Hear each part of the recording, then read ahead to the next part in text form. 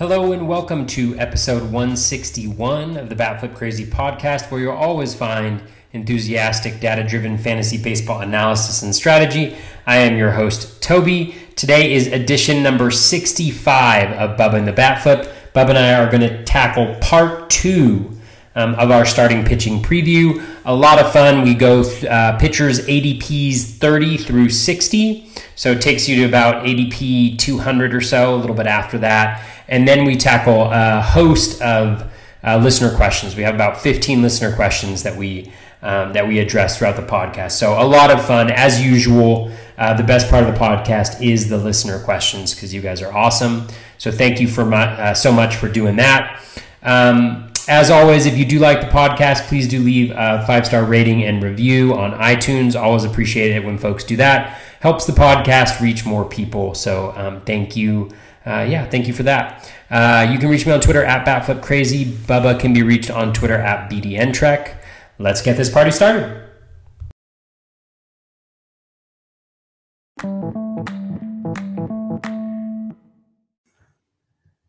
And welcome back, everybody, to another episode of Bubba and the Bat Flip, episode 65, our 2021 starting pitching preview part 2. And it is our first episode together for 2021. You can check me out on Twitter at BDNTrek and my co-host, as always, on Twitter at BatFlipCrazy. Happy New Year, my friend. Happy New Year, Bubba. It's nice to be with you again in the new year, our first show of the new year. I can tell you one thing, it's going to be the best show of the year so far. No doubt. But excited to dive into the starting pitcher 2. I feel like this is one of the pods that I'm most excited about, partially because of the phenomenal questions we got from listeners, but also just, when you get kind of outside, everybody knows the aces are the aces, but getting deeper in and finding some guys of interest, maybe some guys who can take it to the next level if the right things happen, I think is always really interesting. So really excited to dive in here with you. Yeah, no, it's fun because we can kind of decipher who to target, who not to target. Just kind of don't waste your time with certain guys. We could be wrong, but I think we'll narrow it down pretty good. And on the flip side of it, a ton of listener questions, like you said, which is awesome. That'll incorporate a lot of the player analysis that we're looking to look at tonight. So we did ADP 1 through 30, and I usually try to keep the ADP within like 2 to 3 weeks, but I want to keep it consistent with last week. So we're still on December 1st, so a little over a month of the ADP for draft champions on NFBC, but it'll work in the grand scheme of things because a lot of this will change come February, March, like we talk about quite often. But we'll just start off with it because I got lots of listener questions. 31 through 35 now. You got Dylan Bundy at pick 95, Jesus Luzardo at 101, Paddock at 110, Julio Urias at 110 or 111, and then Zach Greinke at 114. So anybody of interest to you here in this range?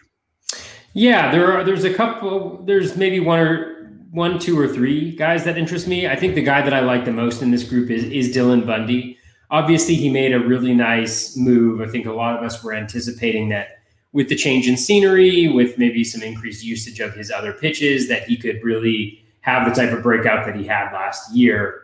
And so, I really liked what he did last year. And I also think that there's a little bit in there, there's a pretty low strand rate that he had, which I think, could portend some positive developments. I actually think that, even though he got hit hard in a couple starts there down the stretch, I think overall the numbers were really nice, and all the underlying metrics. I mean, K- walk rate 20.6%, swinging strike rate close to 13%.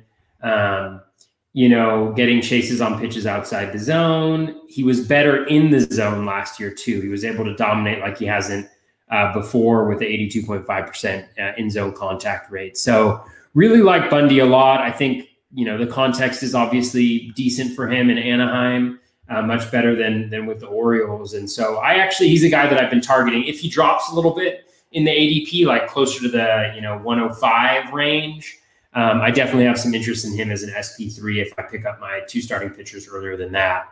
So like Dylan Bundy a lot. Jesus Luzardo is really interesting. I mean, the projections really like him. They see him as a value where he's going right now. My one concern with him is, the pitch that he goes to the most is the sinker. And it doesn't get the swings and misses necessarily that his other pitches do. It's not necessarily a bad pitch. It's just I'm not sure if we can expect the same strikeout rate. But again, he's a younger guy. He's adjusting the league. He's with the A's, which is ideal. Elite ballpark to be in for a pitcher. Great defense behind him. So he's definitely somebody who's piquing my interest, I think, a little bit more than he was earlier on in the season, because I really do think, maybe he's that SP3 where you feel pretty comfortable, especially with the A's talking about him pitching, a lot of innings this year. Maybe you feel a little bit more comfortable with him because the floor seems pretty high, and maybe he can reach that ceiling with a pitch mix change or maybe a little bit of an increase in velo. Paddock, not really interesting me. He's still that 2-pitch guy. I know you kind of profiled his curveball a little bit, and the CSW on it is much better than the swinging strike rate. But I'm just not sure. And then with the way that his fastball kind of fell back to earth last year, there were some changes there, in terms of spin rate, in terms of the rise that it has, vertical movement. And it just was not a good pitch. It got hammered, but I think we saw that a little bit in the second half last year as well. And so I think maybe we saw kind of Paddock just, some of that natural regression on the BABIP and other metrics in the second half and leading into this year. And maybe he's just not the guy that we necessarily thought he was. Urias is definitely interesting, but again, I think he's pretty similar to Luzardo in the sense that the skills don't necessarily hop off the page because, is it a sinker that he relies on heavily? I should know this off the top of my head, but I feel like the swinging strike rate and some of the skills weren't necessarily there, even though he pitched out of the bullpen last year, which is a little bit of a concern. For me, don't go to Luis Urias's page. Go to Julio. His four seams, his main one, sinkers 0.5%, according to Savant. Yeah, and again, I'm going off of my memory here, but I think that four seam was it not that dominant of a pitch for him? No, it's not. Yeah. So the last year it wasn't bad. 211 X batting average, 325 slug. It got hit a little bit, but overall it wasn't bad. His changeup's horrible. Yeah. The metrics that I generally will look at is like the swinging strike rate on it. So the four seam's actually not that bad, but it doesn't necessarily have that dominant pitch. Changeup 16.4%, swinging strike rate 46.1%. In the zone, but that strikeout rate was pretty low. Some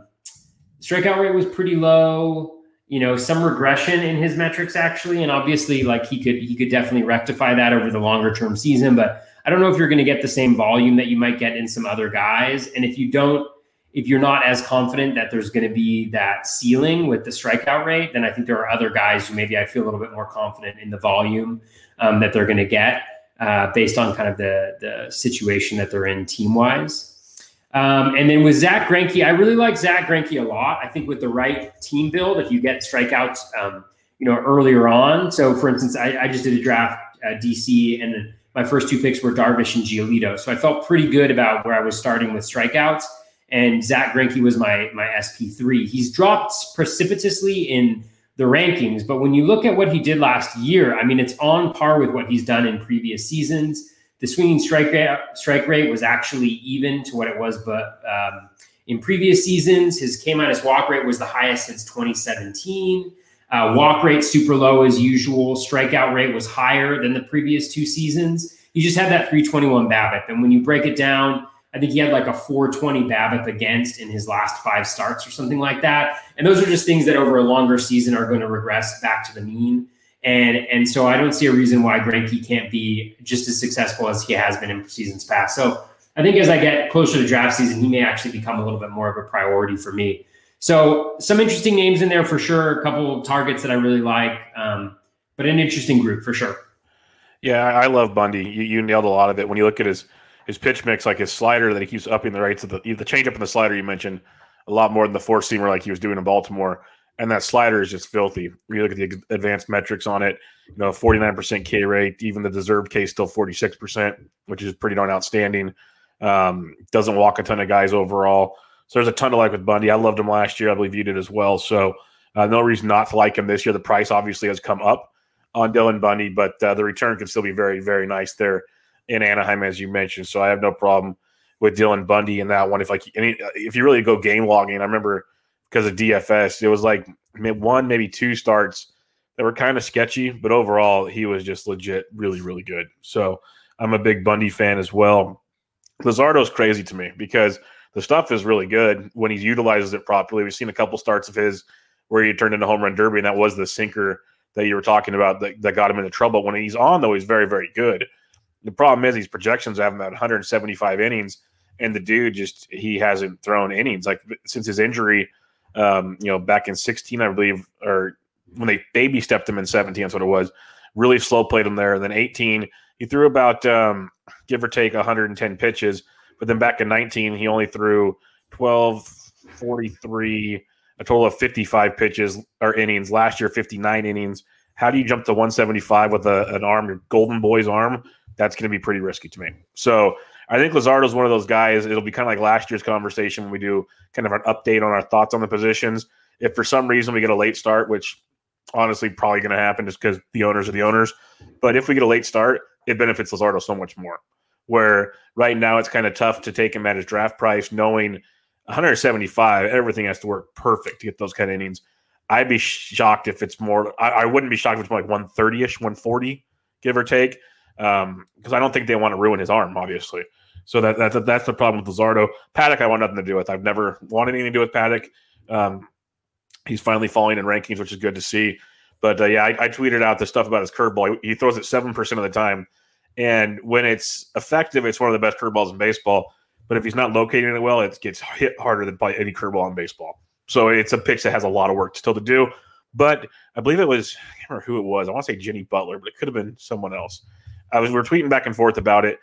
And I think the move of having like Snell and Darvish come over could really help pitchers like Paddock on that team and Lamet develop extra pitches.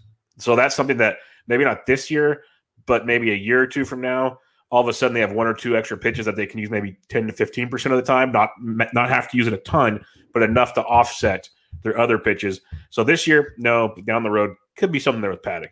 Urias, I love. I just don't know how they're going to utilize him effectively. Are they going to baby him? That's a problem. I think he's very good. I'd rather have Urias than Dustin May. So that's where I stand on that one. And then Zach Greinke, I can't do it because I'm worried that the injury is going to start piling up with him. The age is catching up with him. He looked horrible towards the end of last year, like really, really bad. So I'll pass on him. And there's some guys in the next range I'll take in a heartbeat. So pretty much Bundy's the only one I want in this group that I trust what I can see projection-wise and what I saw last year coming into this year. So Bundy's about it for me in this range. All right, 36 to 40. We have wonderful Pablo Lopez. We have Kevin Gossman, Charlie Morton, Lance McCullers, and Joe Musgrove. Now, this is a range. This is like why I can pass on Greinke and company because this is a range I like a lot more. What do you like in this one? Yeah, it's kind of interesting. I think I have like one share of all of these guys in all of my teams so far. I've got like 6 DCs, and it's not because I don't like the pitchers. I mean, I think Pablo Lopez. There's a lot of. I mean, everything looks good. I don't see any real flaws in what he was able to do. The skills are really nice. Everything looks really nice. I mean, I can't really find a hole in Pablo Lopez's game. I mean, maybe, and again, I think a lot of this is where maybe our biases and our subjectivity comes into play. Is it's like with some guys with this small sample size being the only time they've been good, we may feel a little bit more comfortable diving in on them, and other guys not. And you got to figure out what is just you and your brain telling you not to go there versus other things. But no problem with Pablo Lopez, but he hasn't been a target for me. Gausman, I liked him a lot more when he was going like 80 picks later in drafts. I think I had one share of him. I liked what Gausman did a lot. He added the velocity last year, which I always look for in pitchers. He's got that splitter that was great. And then the changeup, I think was, is it a changeup or a slider was decent enough. And the fastball was really, really nice. And again, re-upping with the Giants, I think is really beneficial because I think that's a really nice park for him. So I think Gausman, I don't really have a problem with Gausman. Again, inconsistency has troubled him throughout, but if he can keep that velocity increase and continue to do what he did last year, I don't think it's a bad pick either. And I think the thing with a lot of these guys is the upside in terms of strikeouts is pretty high. All of these guys strike out a decent amount of guys. Morton is somebody that is kind of falls into the category for me of guys that I want to see them in spring training. think if he's back to the velo that we've seen in previous seasons when he's like 94, 95 instead of kind of 92, 93, I'm a lot more interested. I think we saw him in the playoffs have some pretty solid outings with that increased velocity. So if he brings that back, that's good. But again, with a guy that old who had those types of injuries, just the past season, it makes me a little bit weary of diving in, especially like you mentioned, when there's a variety of different, really solid guys, I think, coming up that we're going to cover. McCullers has always been a guy because of the inconsistency that I've kind of shied away from. But I think that may be a situation where my bias is kind of blinding me a little bit just based on previous seasons. He did look pretty good this past year. And I think when I look at some of the metrics, I'm actually a little bit surprised. The whip is a little bit of a concern, but, the last 2 full seasons or fullish seasons, he's had that under control. The strikeouts have been there. And I think we talked in a previous podcast, you're a pretty big fan, just about how a little bit of a pitch mix change for him, moving away from that sinker, maybe throwing the curve a little bit more like he used to, could be a boon for him. And he's in a good situation with the Astros. So I don't have any, I haven't gotten him at all, but I don't mind him. Joey Musgrove, love Joey Musgrove, don't love the price. I know he was absolutely elite down the stretch, and I know the Pirates are changing things up. He's got the great curve. He's got the great slider. He's just got to have that fastball velocity up, and he's got to maintain that pitch mix change, and he can be very, very good. I worry a little bit on that bad of a team, what the win situation is going to be for him. And again, injuries, like the consistency we just have not seen with Musgrove yet. I've been on board for a couple of years, but at the price that he's going right now, I'm just not sure I can dive in. 2 years ago in 2019, I think he had like that ab, some sort of like core injury, and he never really got going. And then last year he had whatever the injury was that kept him on the IL. So it's hard to dive in at that price because I think you're expecting him to replicate some skills that I don't know whether they're replicable for him. That's a word. So I don't know, really interesting guys, but I just don't know. I'm just not as into it, but it sounds like you are. So yeah, Pablo Lopez is a guy that in 2019, the overall numbers look bad, but he was you look at his splits, home roads was like to a line. Sub-4 ERA at home, on the road just got destroyed left and right. That was his MO. You just knew it going into it, and you kind of streamed him that way. In 2020, he took the step, though. After the whole Marlins COVID deal, he was much better, more consistent, still better at home than on the road, but the road starts got much, much better. And like you mentioned, he's good for some strikeouts, unlike Sixto Sanchez, one of his teammates, who we'll talk about in the next wave. I do like Pablo quite a bit. The problem is a lot of people are starting to like Pablo quite a bit, so his price is going up, which makes it interesting because pretty much all the pitchers we're going to talk about today, there's a handful I just want nothing to do with, but there's arguments to be made for a lot of them, depending on what you need or what your team construct's going to be. Like you mentioned, you like Greinke because if you have strikeouts and he helps you in this position. There's other guys you might like because they might get you more strikeouts, but you can afford a little more of the ratio issues. Pablo kind of does a little bit of everything. He's good with strikeouts, doesn't have horrible ratios. He's not like a Hendricks type, but I think he keeps getting better, and he's still super young. So I do like Pablo Lopez quite a bit. Gausman's a guy I mentioned on my last podcast with Rob DiPietro that I will not be drafting at this draft price. I can't do it. He's awesome. Maybe it's just the Giants fan in me just waiting for the collapse, but he throws his fastball a ton. The up velo is great. He throws a splitter a ton, and the splitter is one of those pitches you can lose faster than anything. So that terrifies me quite a bit. The Giants could also trade him in a heartbeat. That's an option come midseason because Farhan is wheeling and dealing a machine. But Gausman's that guy that I think is very, very good. He's just like not top 110, 120 type good to me right now. And that's the problem with where I'm seeing him get drafted. I think he's going to keep going up because everyone's in love with them. I saw Matt Modica tweeting out about draft champions. I want to say he went inside the top 100 or like 102 or something in the last one. There's no way I'm doing that. I can't do it. That's like Dylan Bundy's going right there. I'll take Dylan Bundy all day long. So that's just a pick I can't do with Gausman. It's more of a price thing than a talent thing. I think the talent's really good, just not at that price point. I think there's a lot more.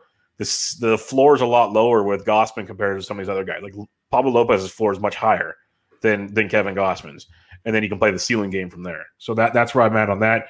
Charlie Morton, it's an injury thing. I get it. If he looks good, like Toby said, I can back it. He's going to get you a lot of strikeouts. The ratio is usually pretty good. Just a matter of, can the arm go another year? It's a big question. And if it's a risky situation. I love Lance McCullers. It's kind of ironic because I talk about the risky situation in Morton. McCullers, it's more, he's a lot younger, for one. And I love what I saw last year. I know Dusty Wagner, when we talked about him a pot a while back, Wagner was in the chat, and we were talking about it. And McCullers got better and better as the year went on. 7 or more Ks in all but 2 starts since from August 16 on. So 2, 4, 7 starts. So 7 or more Ks in 5 of his last 7 starts. The postseason, he was absolutely dominant. Ratios were great. Always has big strikeout stuff. And they kept upping his pitch counts as the season went on. So they kind of slow played him and then really got him cooking towards the end. And he flips that curveball so much. It's really something special to watch. Look at the pitch mix. He uses it almost 38% of the time, and his sinker like 40% of the time. It's almost his go-to pitch, and it's filthy. It's worth everything you'd expect it to be and more. So I absolutely love the curveball. It's definitely something to monitor with him. And then Musgrove, I'm with you. I just can't pay that price for Musgrove. You're hoping for what he did the last few weeks to work a whole season, and then you and I both know, and you should especially know as the Musgrove guy, that's asking a lot. So I'm going to pass on that one as well. And Comac do weigh in the comments. Repeatable, not replicable. Repeatable. There we go. That's why we have Cody in the chat over here to keep us on our grammar. I don't know, grammar, the right direction in our grammar or something. There we go. 41 through 45. Got Sixto Sanchez, Sandy Alcantara, 2 Marlins right out the gate. Patrick Corbin, Frankie Montas, we have a lot of questions on tonight, and Tyler Mahle. So this is a range that I might be avoiding for the most part, but what's your thoughts here? So Sixto, I'm just totally out on him. It's not that I think he's going to be a bad pitcher. I think he's going to be a good pitcher, but I just don't know from a fantasy perspective whether he will. The strikeouts just have never really been there throughout his career. I don't anticipate that that's something that's going to happen now.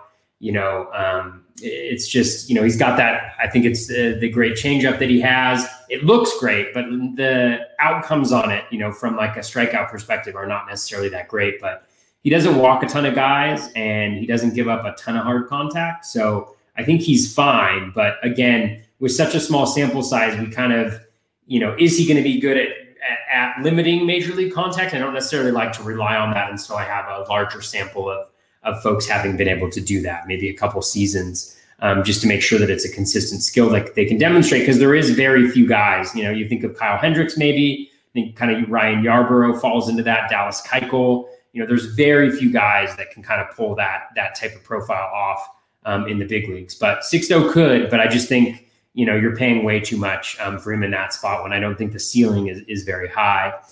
Sandy Alcantara, I like him a lot. I'm not necessarily drafting him because I think in my draft strategy, I'm oftentimes avoiding pitchers here because I think the thing about this group of guys, generally speaking, is I think there's going to be these are like the 50-50 guys where half of these guys are going to be good. Half of them are going to be bad. Maybe 1 or 2 of them are going to be elite and 1 or 2 of them are going to be awful. And we don't really know who that's going to be, right? I mean, there's not anything that really distinguishes these guys that much from one another. But with Alcantara, I mean, I think the things that I think that he's going to provide volume. He threw 197 innings in 2019, so I think the volume is going to be there.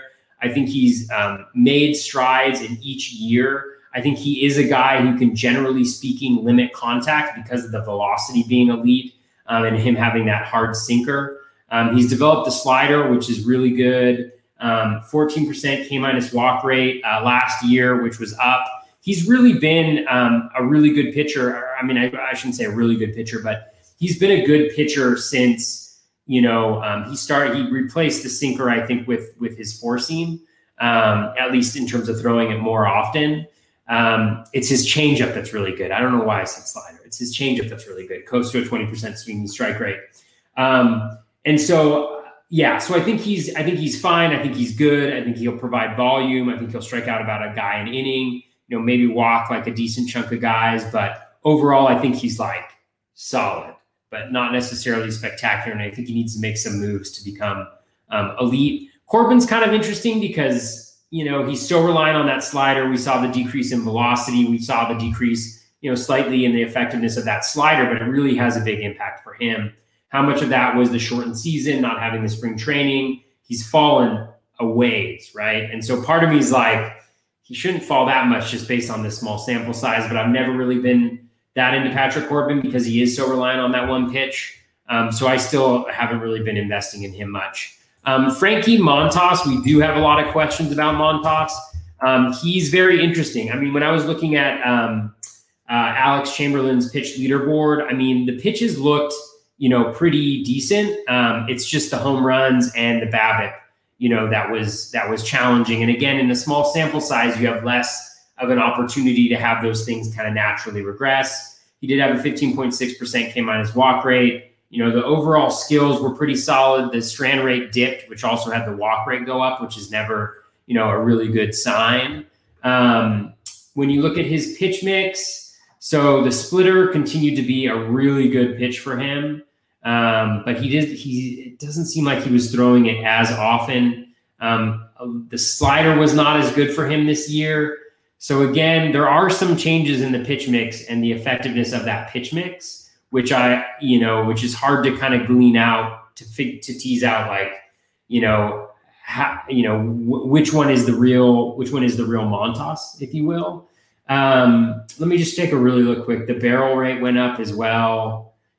So that's a little bit of a question for me is if you look at his barrel rate, career, it's at 6.2%. In 2019, it was at 3.8%.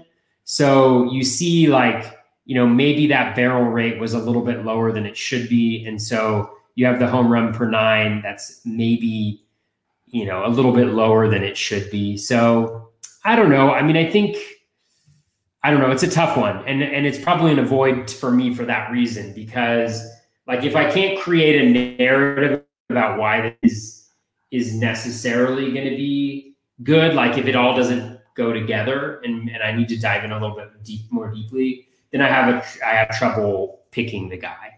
But a guy that I like in this group a lot is Tyler Mahle. I think he was really good last year. I think he's got a solid spot in that rotation now. Because of Bauer, I don't think is going to resign there. So he's definitely in there. The strikeouts were really nice. The swinging strike rate close to 14%.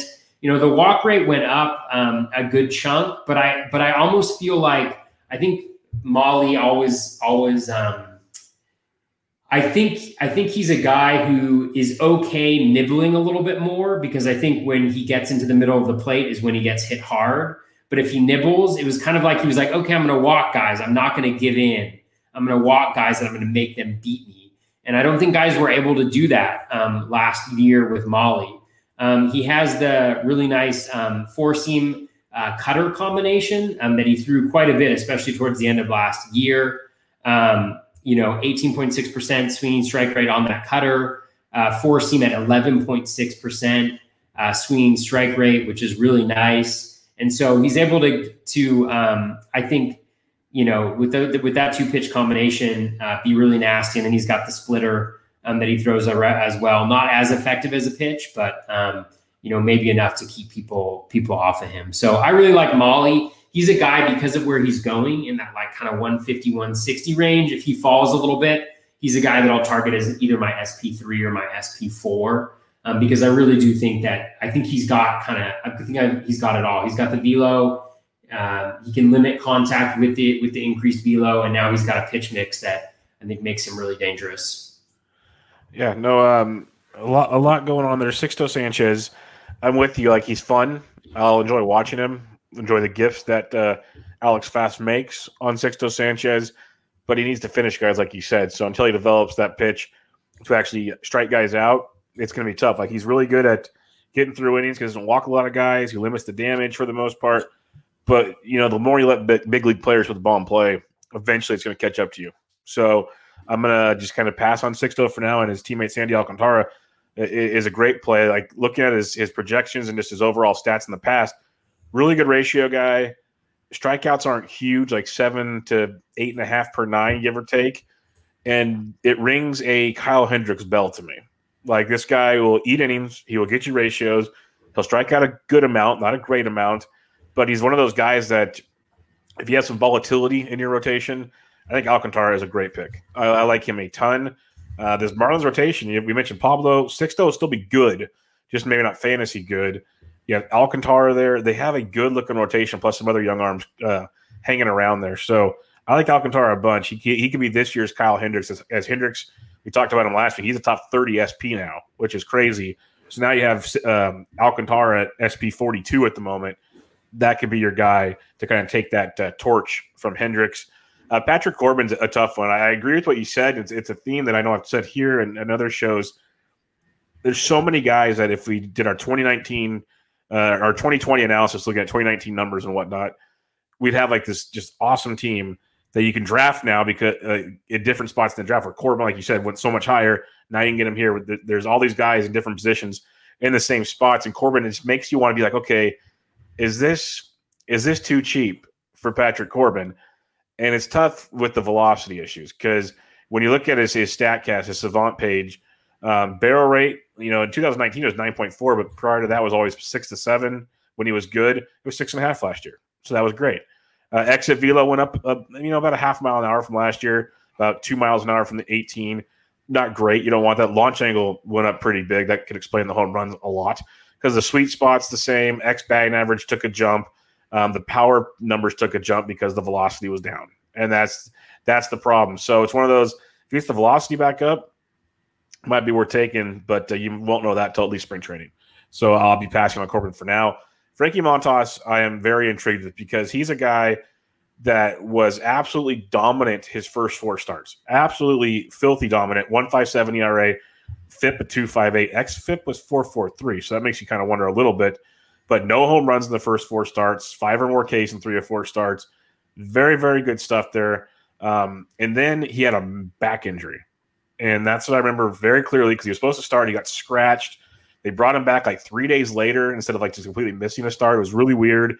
And from that on, from the 18th to the 27th, he made 2, 4, 7 starts. He had an 8.70 ERA, 6.39 FIP, 4.31 xFIP. And he gave up a home run in all but 1 game, his last game of the year. Still had 5 or more Ks in all but in 4 of the 7 games. But it's like you said, he was a different pitcher once the back injury happened. 11.7% barrel, 44% hard hit rate after the back injury. Before the back injury, a 1.7% barrel rate, 20.3% hard hit rate. So it really makes me wonder how messed up was his back still? Was he trying to favor something? What was going on? Because you mentioned that the splitter still looked good. You look at all the pitch peripherals from the pitch leaderboard, all looked good. So was there something else going on? And that's where I think taking a chance on Frankie Montas really has me intrigued, especially in an overall competition. Because this is a guy we were talking about being the A's ace last year, and I don't think he's that far off from being that guy again if he gets back to being healthy like he was with the start last season. So I think Frankie Montas really has my attention going into this season where he's being drafted at 155. I think this is a great price tag for Frankie Montas. And then Tyler Mahle, I don't mind him at all. The stuff's good, like you mentioned. If he's in the zone too much, it's been proven it is not good, and especially in Great American Small Park. So if he's executing on the perimeters, as you mentioned, and kind of pitch mixing it right, it's very good. It's just a kind of dicey situation, but I get it. If you want to roll with Mahle, I have no problem with that at all. I'll take Frankie Montas 1 pick before him, but they're both good. I think Montas' ceiling much, much higher, and I think it's just one little thing. I really think that back injuries are they don't go away that quickly. So I think the A's, we've seen the A's mishandle guys with injuries. Look at you, Chris Davis. So and Matt Chapman, they have a weird way of handling it. I think they mishandled for Frankie Montas last year. All right, 46 through 50, Dustin May, Marco Gonzalez, the conundrum that is Marco Gonzalez, David Price if he pitches this year, Mike Soroka, and German Marquez. What stands out to you here? Yeah, I mean, May, I'm really staying away from May. I think it's similar in terms of Sixto Sanchez, like where you get all the gifts and you get all this remarkable movement and you get all these things. But when you look at the underlying metrics, they just don't they don't pop, and I don't think he's going to strike guys out. And obviously things could change, and he could, but I don't want to pay that price to get him, particularly since we don't know what type of role he's going to have. Marco Gonzalez, I don't mind Gonzalez at all. I think I can't remember who it was I was listening to a podcast, and they were saying a quote that he had, and I can't remember who it was. I wish I could, but they're just saying the quote he essentially had is, Gonzalez said, "If you look at my performance every single year, I improve." And like, he's really kind of committed to that craft. And so I think, especially if you're looking for volume in terms of innings, he's not going to necessarily provide the Ks, although he's improved, I think, incrementally, but he doesn't walk guys really. So I think the whip is always going to be really nice. So I think he's a really nice kind of lower whip guy. So if you have some concerns, maybe you have, some higher walk rate guys earlier on in your rotation that are providing some of those Ks, I think he can be a really nice complement. And he's the type of guy who might fall a little bit, I think, as drafts approach in March, when people are really focused on ceiling, they're focused on Ks. I think he's a guy who can, who might be able to, surprise some, or not surprise some people, but who might fall back a little bit because the profile isn't maybe as sexy. But I actually like him. And if he's in the right place, I could see myself grabbing him as like maybe my SP4. But again, it depends on kind of where he ends up. If you look at it, like 20, he had a 20.6% came out as walk rate, right? He's kind of a CSW guy versus a swinging strike rate guy too. David Price, I don't know. I can't really take a position on him until I know if he's going to play or not. He was pretty good in 2019. I think he's overall solid. I think he'll be a solid value if he plays and he plays, on a consistent basis. But I'm not drafting him at this point, for that reason. And maybe I'm missing out on value, but I don't necessarily want to go there. Soroka, I'm always kind of the last man on Soroka, and Jeff Zimmerman had a nice little blurb on him in Mining the News today, just about how, he should be ready pretty close to when the season starts.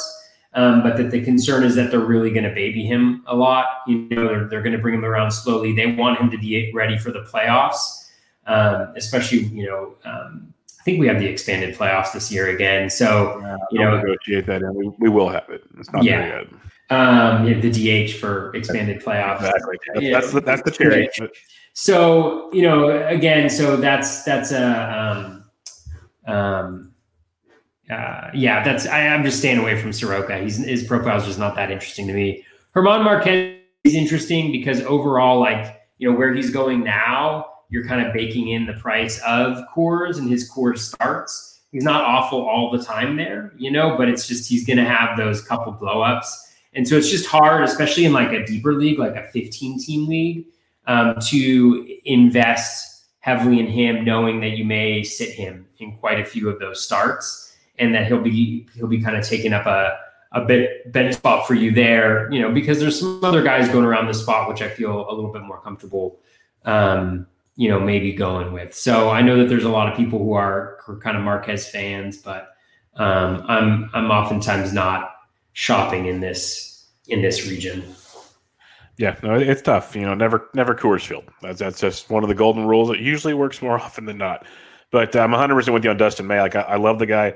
I wrote him up for an article that's coming out pretty soon, I think, about draft guys to avoid, and Dustin May is not one I'll be picking because he doesn't strike guys out.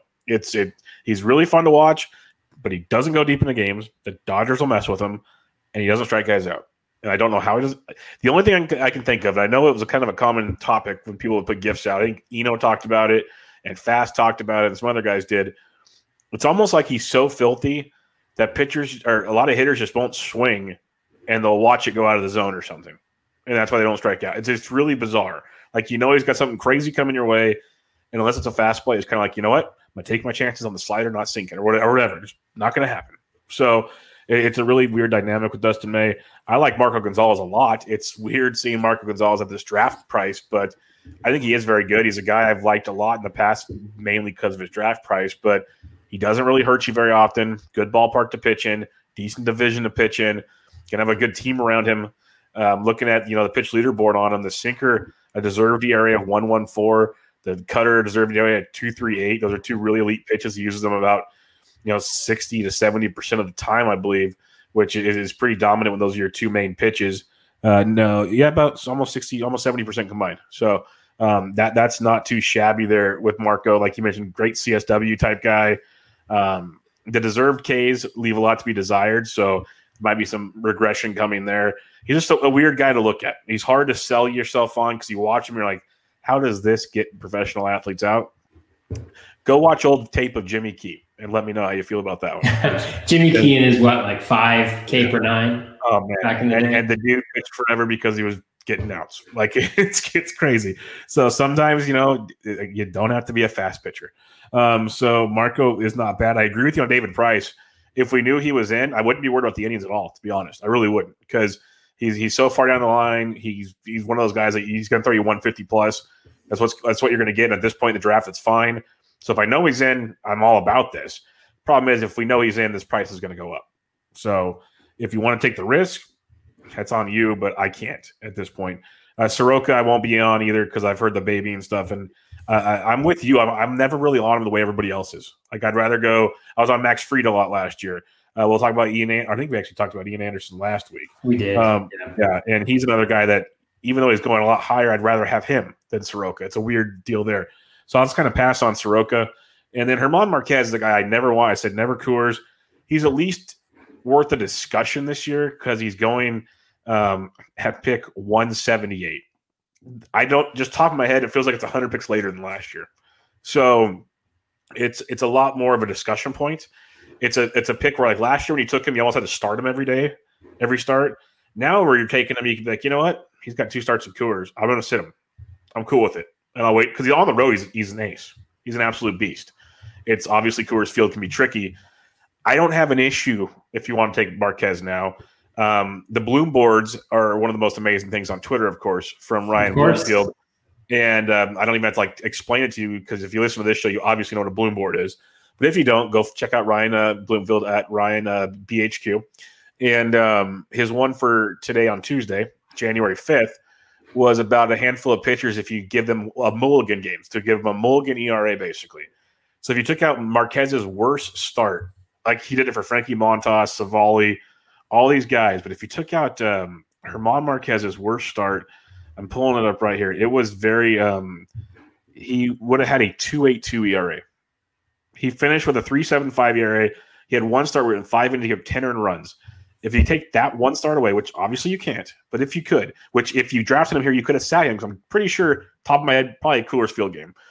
2.82 ERA on the season. That is outstanding. And he gets you strikeouts. He does it all. So at this point in the draft, I don't have a problem with Marquez. That's the easiest way I can say it without getting into the metrics and all that kind of stuff. So for once, I will back anybody that wants to take German Marquez in this year's draft. Yeah, and one thing about those Bloom boards, I mean, I love the Bloom boards. I love the work that Ryan's doing over there. I retweet like every single one.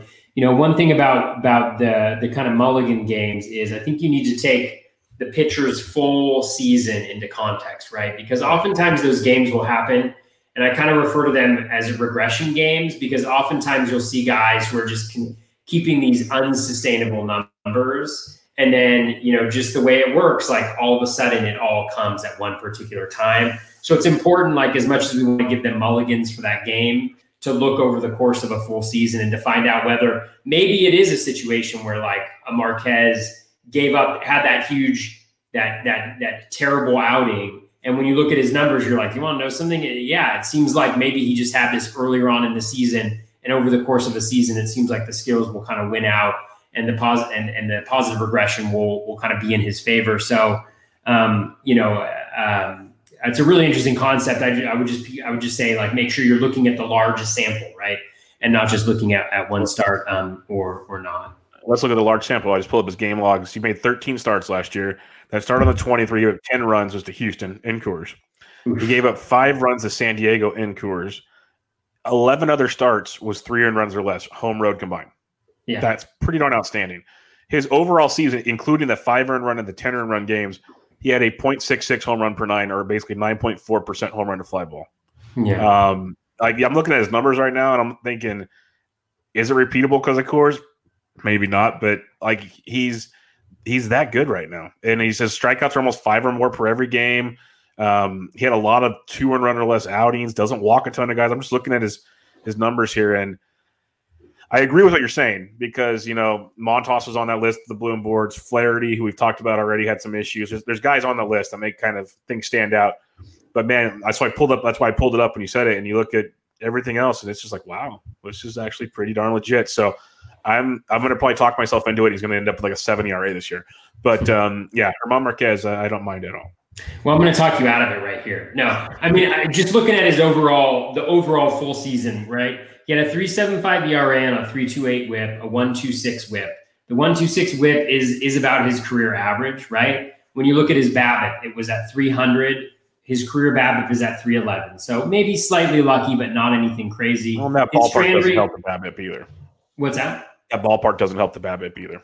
Yeah, but he's going to be in that ballpark, right? So like 65.5% strand rate, that is very low. It's lower than his career rate. So maybe there's a little bit of, positive regression heading his way there. But then you take a look at like the home run per 9 at 0.66. That's about half of what his career average has been. And his home run per fly ball rate over the course of the full season was 9.4%.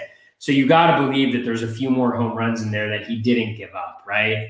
When you look at his K- walk rate, 14% compared to what he had in previous seasons, 19.4, 21.2. Swinging strike rate was down as well. The walk rate was higher than it was in 2019. If you look at his first pitch strike, it was higher. Zone percentage about the same, but the O swing was down.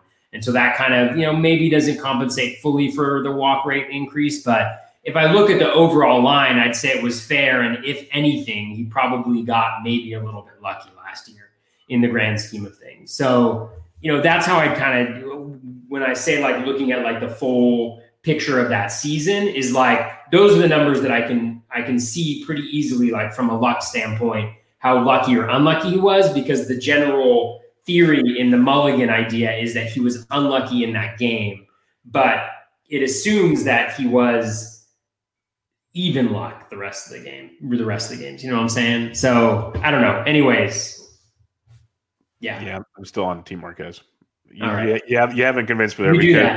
We do that because I'm looking at his. You mentioned the ERA, the xFIP, the FIP. They all line out. He eats up innings, and in fact, to my initial argument point, he's about 100 picks better than he was last year. So now you can actually sit him in Coors Field games, and you're okay. So then you can take all the luck you want out of the game, because on the road in his career, you can go look at all those numbers and you're pretty much golden. Oh, yeah. He's sweet. That's where I'm standing on that one. Yeah, I love it because you have to contextualize everything. Like his FIP, he underperformed his FIP, but over his career, he's underperformed it by about 0.4 over his career. So you'd anticipate that he'd be pretty similar there. So I like this back and forth, Bubba. We should do this on guys all the time. Yeah, and last thing I'll say, I keep pulling up pages on him now as we talk. Oh, pages upon pages of German Marquez. Yeah, the guy I never wanted to talk about ever. Like the barrel rate was lower than it's ever been. His X stats were all low. Like they all supported this. So it's kind of a weird. What you said is right. I'm not saying it's wrong, but then like you get this other side of the spectrum. He was also good here, like his other spots. So it's kind of a weird dynamic. But for me, it goes back to he's literally like 100 picks cheaper, and that justifies a lot more to me to take the pick than in years past, especially in this group, like with Soroka and Price and Gonzalez. Marquez is an ace where these guys maybe can be at number 2. Like that's where the argument for me comes into play. What about the group that's coming up next, though? This group gets good. 51 through 55, Aaron Savali, who everyone is talking about now, writing articles about. Triple Play Fantasy has him on a podcast. Everyone is Aaron Savali. You have Dallas Keuchel. You have Tony Gonsolin, another Dodger pitcher. Zach Eflin and Tristan McKenzie. It's like maybe 2 guys I like here. Maybe. What about you? Yeah, I've never been Team Savali, but I can see where he gets there. I just think the challenge, because he's got like a really deep pitch mix and he's got some pitches that jumped, and it's very clear that he is a student of the game and like really wants to improve just based on his engagement on Twitter and stuff. But the question is, can he get that fastball or sinker to the point where it can play those pitches up a little bit more? And maybe that's the case, or maybe he doesn't even need that. I don't exactly know. So he's really interesting because, the price isn't too, isn't too crazy. So I haven't bought in yet, but I can definitely see why people are very interested. That repertoire is very close to being very good. Oh no, I'm on the clock in one of my drafts. Gosh, what should I do here? JT Realmuto? JT Realmuto is not available. There's a couple different things I could do here. It's always fun to draft while other people are there. I like to go hitting. I like to go hitting pretty deep. I don't have any Adam Duvall shares, and I feel like he might sign soon with the. Didn't he just sign? Did he sign? Yeah, I'm pretty sure he just signed a deal. Did he just? Like yesterday or the day before. Let me double check it. Pretty sure he just did. Did he sign a deal? Yeah. What round are you in? It's pretty deep. I'm in round 25. You know what I'm going to do? He has not signed. The Miami Marlins. They're talking to him. They have not signed him yet, but Miami Marlins were looking into him. So no, he's still a free agent. Take my guy. Somebody took my guy that I was going to take. They took this all out. I mean, I could go heavy pitching here. I could go. Wow, this is so difficult. It's always so challenging. Okay. God, there's two guys that I really like a lot. All right. Oh, man, this is so tough. Okay. I'm going to go Duvall here. That's my first share of Adam Duvall, ladies and gentlemen. Just here, right here on the podcast for you. That was really exciting entertainment. What round is that? Round 25. 25? Okay. Yeah, around 25. I've got a couple pitchers I'm eyeing here. We'll see if either one of them make it back to me. Keuchel, I like Keuchel in a particular team build. I mean, I think if you, he's a little bit on the early side, he falls into this kind of Ryan Yarbrough, Kyle Hendricks type thing. The thing that I love is the volume. The thing that I love is he's pitching for the White Sox, and I think the ratios are going to be solid for him. But the strikeouts are going to be minimal, pretty compared to every pitcher, they're going to be really low. Gonsolin is super interesting because he's got the two pitches that are 20 plus swinging strike rate, and his velocity is really nasty as well. But again, is he even going to be in that rotation, right? And they're going to be working him in and out. So maybe, which in a deeper league, like a 15-team league, maybe there's benefit to having that, especially going into this year when volume may not be as much of an issue, at least in terms of competing with, the kind of league average. But, definitely very interesting. But I just think there's other guys in this spot that I'm interested in a little bit more. Eflin I like as well. I mean, I think he made some really nice changes last year with the pitch mix. I think the Phillies are getting a little bit smarter with their pitching. He was really good. I mean, if you look at the metrics across the board in a relatively difficult, pitching environment in terms of the NL East and the AL East that he had to face, K- walk rate was 22.4%, swinging strike rate up at 10.2%. But he does, he's more of a CSW guy, I think, than a swinging strike guy. All the metrics were really nice. He had a 344 BABIP, so you'd expect some regression on that. So he was unlucky. I mean, I think there's a lot to like in Eflin's profile. So I don't mind going with Eflin right here as well as kind of like an SP4. For me, McKenzie, I've been off on, the velocity dip as he pitched has been kind of well documented, although the skills were really, really nice last year. I mean, they were really, really good. I'm just not sure there's so much. I don't think Cleveland is going to be as committed to having him in the starting rotation on a consistent basis. And if he's not in the starting rotation on a consistent basis, again, drafting him right here, I'm just not, maybe not as confident in that. So, a group of guys that I maybe have one share of in all my teams, there's reasons to like them, reasons maybe not to be as interested in them. It's a weird range, and I'm with you there.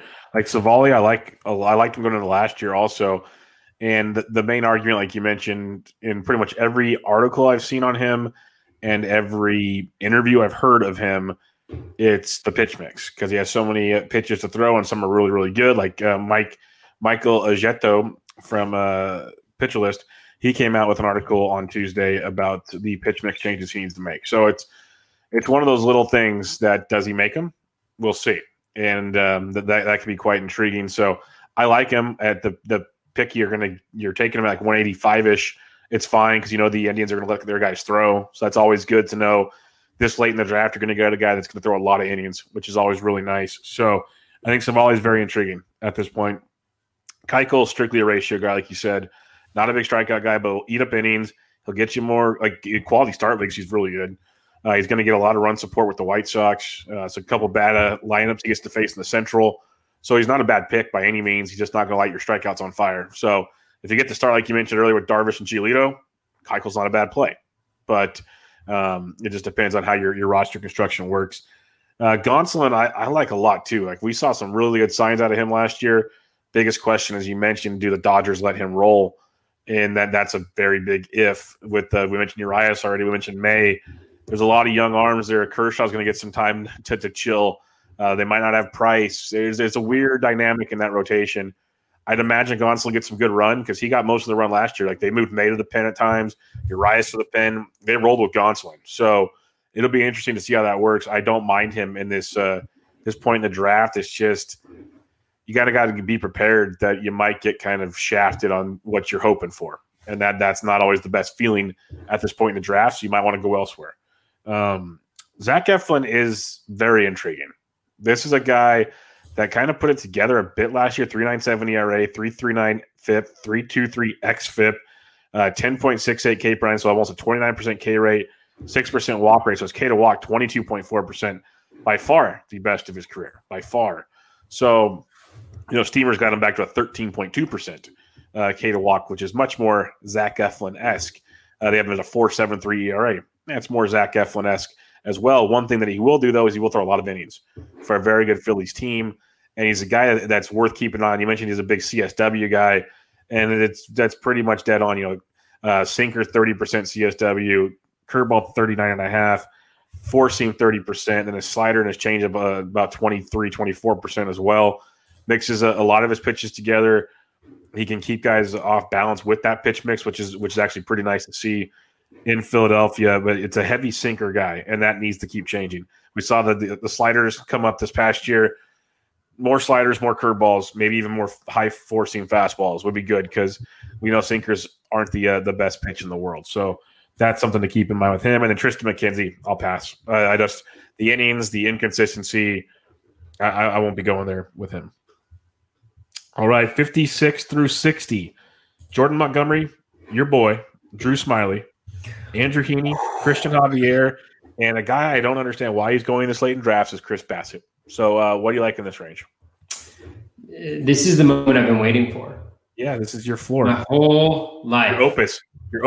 There's a couple guys I love. I love Jordan Montgomery. I have not gotten him yet because he always seems to go early for me. I'm waiting for him to fall into the 200s for me, and he just will not get there. So Montgomery last year, if you look at the skills, 12.9% swinging strike rate, 19.7% K minus walk rate, 37.1% O swing, really low walk rate, nice K rate. He had a velo increase as well. He's pitching for the Yankees, so a really good context. He's going to be in that rotation.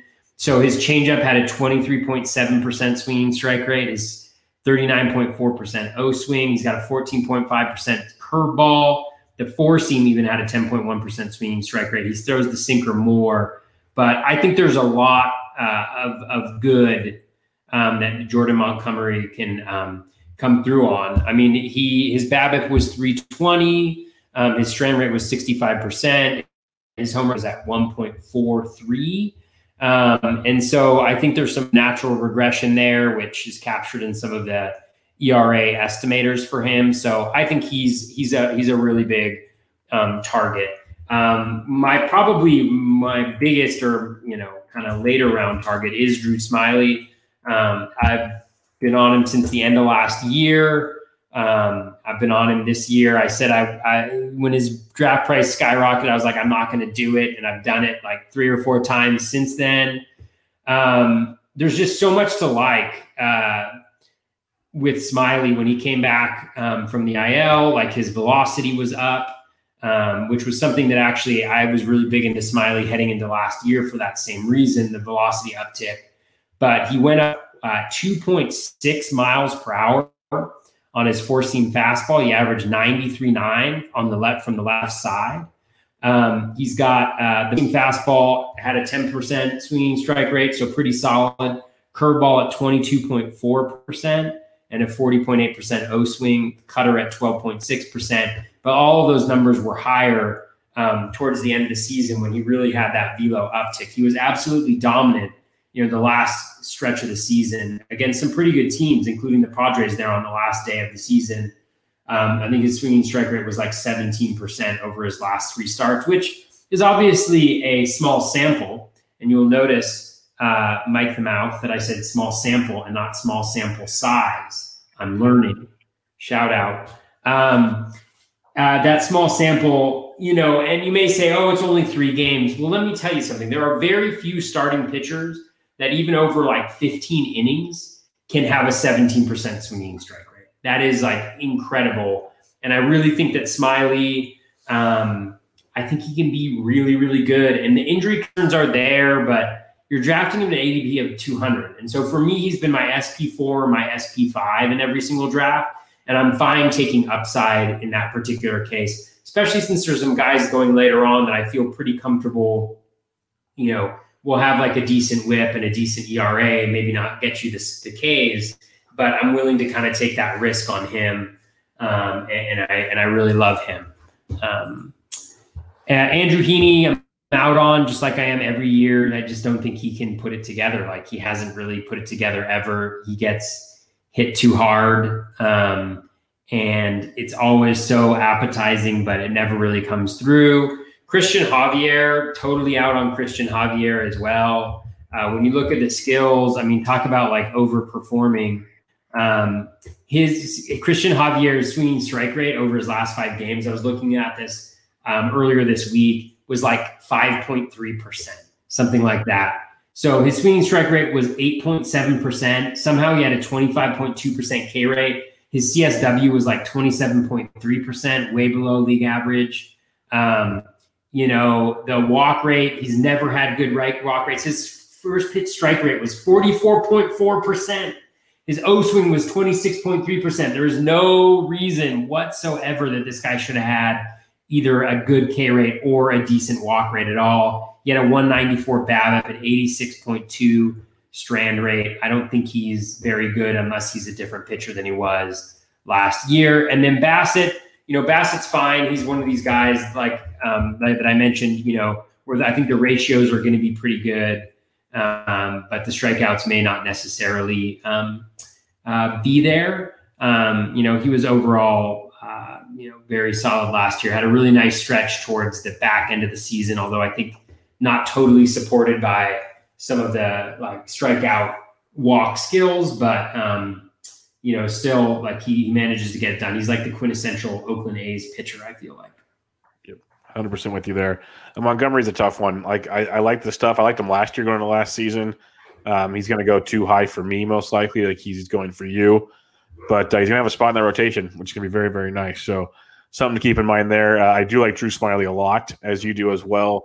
So I won't go too much farther into that. But the changes he made in Philadelphia a couple of years ago carried over to the Giants. I wanted the Giants to re-sign him. They didn't. The Braves got a gift. He's going to do just fine for the Braves. So no problems there. Heaney, I'm never on, so we're the same there. Christian Javier is a tough one. I probably won't draft him anywhere, but I want to see what he does this year, just stats wise. Because while you were talking, I pulled up his game logs. His last 3 games, he had a 0% barrel rate in all 3 games. So that was just overall. You look at his overall hard hit numbers. He limits hard contact like a madman. And I don't know if it was a 1-year small sample or if it was who he is. So I'll wait and see this year to see who he is, because I agree with a lot of what you said. Is the first pitch strike, the swinging strikes, like a lot of this does not add up. This just does not happen. But like the quality of contact is super low with Christian Javier. So it's going to be interesting to see if that's who he is or if it's not. So I'm going to follow that one. Not drafting him, but definitely a guy I want to keep an eye on, that if like the first month he's doing the same thing, I wouldn't mind taking a waiver chance on him, because he's going to be in the AL West. He's going to have some nice matchups. So that's something to keep in mind, but I probably will not draft him. And then Chris Bassett, 100% on Chris Bassett. I love Chris Bassett. I agree, not a huge strikeout guy. He did strike out 6 or more in 3 straight starts to finish the season. Doesn't give up a lot of home runs, keeps the ball in the yard, helps being in Oco Coliseum for sure, but doesn't give up a lot of runs, period. 6 or more innings and a lot of starts, so quality start leagues. Very good pitcher to have if you're in those leagues. The ballpark's a big factor for him, because 2.29 ERA, 4.49 xFIP, just 276 BABIP's not ideal, but gets the job done because he gets too many fly balls for my liking.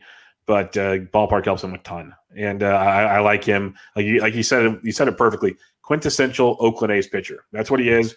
You're getting him post 200 in your draft at pick 213. I don't mind him as like a SP5 or so in your rotation. So I like Chris Bassett quite a bit. All right. Did you have something else? I'm on the clock again. Okay. What do you got? I don't know. Should I try to thread the needle? I'm going to try to thread the needle. I've got 2 guys I want. I'm going to go TJ Anton. He fell to the 26th round, pick 378. I really like TJ Anton. That's a good one. Maybe we can talk about him. I think we might get to talk about him. So let's start with one of our many listener questions, and some of them are going to kind of overlap. So please forgive me if we talk about. We won't talk about them twice. I'll just go over them there. But we'll start with Nick at nbiscardi17. Which rookie or prospect pitcher are you high on, or are pegging for a breakout? So which young gun do you like this year, Toby? Which rookie, though, right? Rookie or prospect. It could be a prospect. I would almost be willing to say like a guy that maybe made his debut last year. This is his first real go. Which young arm are you most excited for this year? I don't like young arms. Neither do I. But this is a tough one. I'm like scrolling through here trying to identify. There's like Pearson, Kopech, Mackenzie Gore, Tariq Skubal. I don't like any of them. Is that bad? I like Brady Singer. You like Singer? No, the guy I really like, we're going to talk about him a lot, is Justice Sheffield, but I don't know if he qualifies. Yeah. But he's pretty darn young for me. I mean, I do like Singer, though, yeah. I mean, TJ Anton kind of qualifies, right? I mean, a little bit. I think David Garcia is another really good one for the Yankees. Dave Garcia, yeah, I don't mind him at all. I think Josh Lindblom, too. He's not really like a rookie, but, I'll talk about TJ Anton just because I think he's really interesting. I mean, 13% swinging strike rate, 20.6% K- walk rate. All of the metrics are really good. End zone contact is low. He got lucky on the BABIP and the strand rate last year.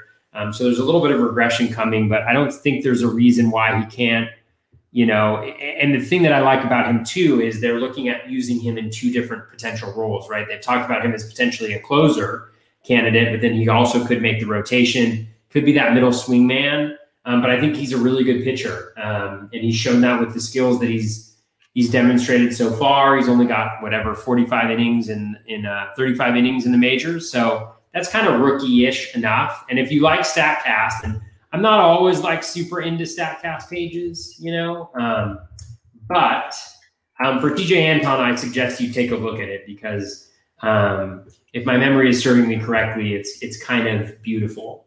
There's a lot of red. So 95% on his curveball spin, 98% on his fastball spin, 85% or 85th percentile on fastball velocity, 87th whiff, 86% percentile K.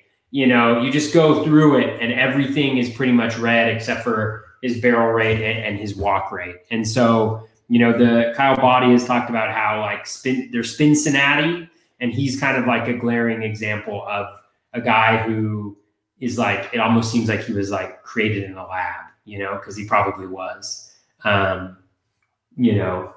a lot of his stuff probably was. So I really like TJ Anton. I'm kind of cheating, but I don't really like a ton of the rookie prospects this year. I haven't really targeted them much anywhere. Yeah, I think the more I look at it, Davey Garcia would probably be the guy going later in drafts that I'd take a peek at. That'd be someone that intrigues me in that Yankees rotation for sure. Let's go down to Craig Schumann asks, understanding the risk in the profile, are you buying back in on Frankie Montas, hoping he regains some of his 2019 form? I am, yes, Craig. I don't think Toby is.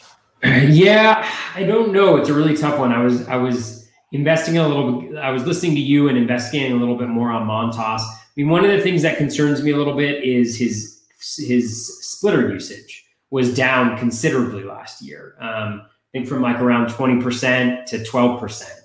And it doesn't sound like a lot, but when that's your major swinging strike pitch, that's a 25% swinging strike pitch, it concerns me a little bit because I think that's a necessary component to having him take kind of that next step in 2019. So I'm probably not in on him, but I can easily see it. Yeah, no, I'll be back in at the price point as we discussed. Andrew Armour asks, thoughts on Justice Sheffield? Excuse me.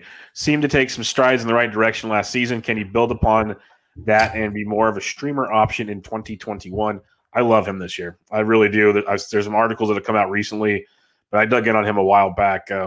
The improvements he made last year, that slider is absolutely ridiculous, like super, super good. So I'm in on him. What about you?